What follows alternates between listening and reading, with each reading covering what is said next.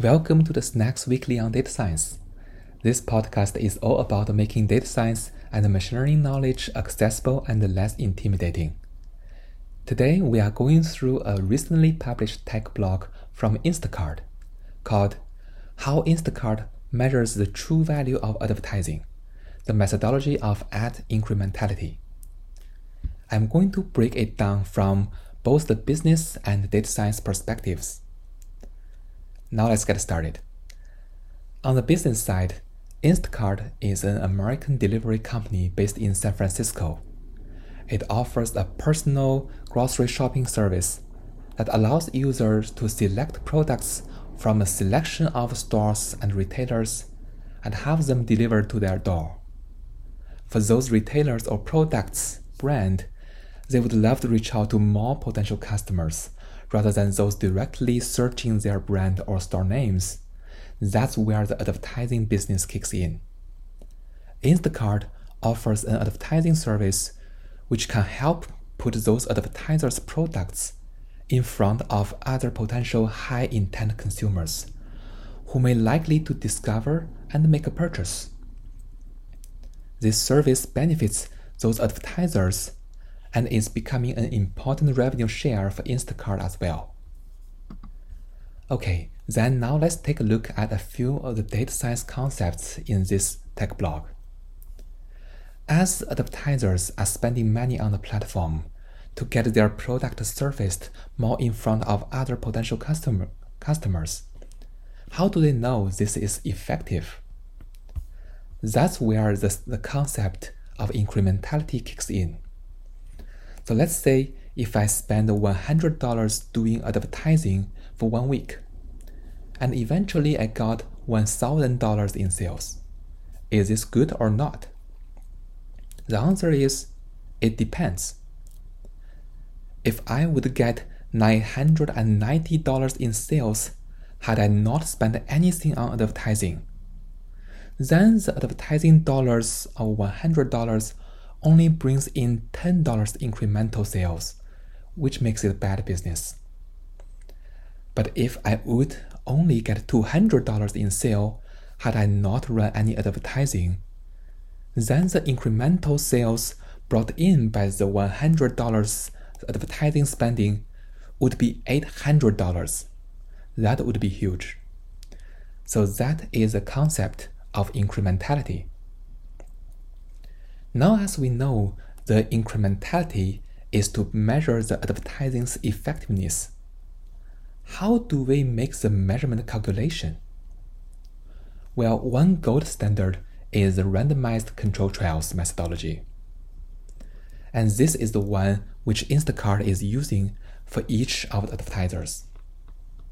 Conceptually, what it does is to randomly split out the users into two groups. One group is called ads group. One group is called the holdout group.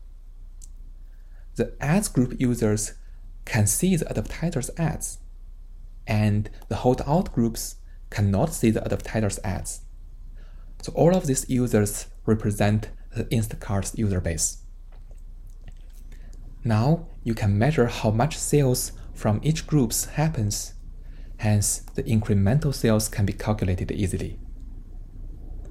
As I mentioned, the above two groups are randomly split out conceptually, while in reality, there is a much more advanced setting to make the incrementality measurements variance smaller.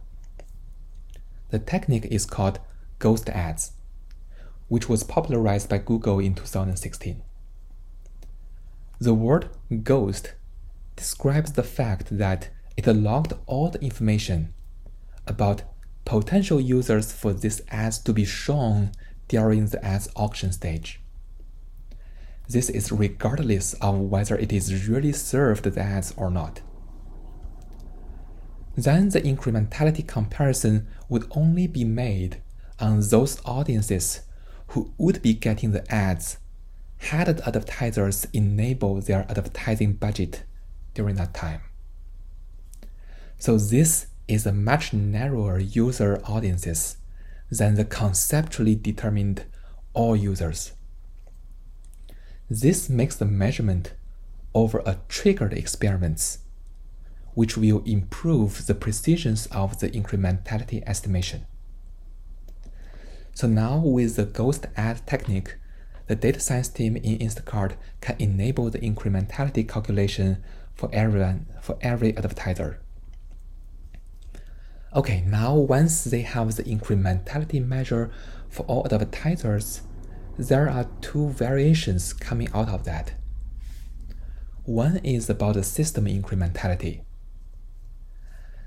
Because Instacart wants the ads business to be success, so they want to understand how effective their overall business looks like. Then it aggregates all the incrementality measures from each advertiser and then create a matrix to measure their business health. So this helps Instacart to understand their value creation as a business unit. The other variation is about running standard A/B testing about ads. Let's say if I'm the advertiser, I want to advertise a salad. I may want to test two different ads formats, one featuring the tomato inside of the salad, one featuring the romaines lettuce inside of the salad. Those are two versions, and I want to run standard A/B testing. Because this incrementality concept can be calculated for each of the different variants of my ads, then I can run standard A/B testing from this matrix. So that is the two variations from this incrementality measure. Okay, now to wrap it up, in this episode, we take a look at how Instacart measures advertising effectiveness. We shared the concept of incrementality, the randomized control trials, and how the ghost ads technique be enabled to make incrementality measures with higher precision. If you like the content of this podcast, please subscribe to the channel and give me a 5-star review and leave a comment. Your feedback is very appreciated, and I'll see you next week.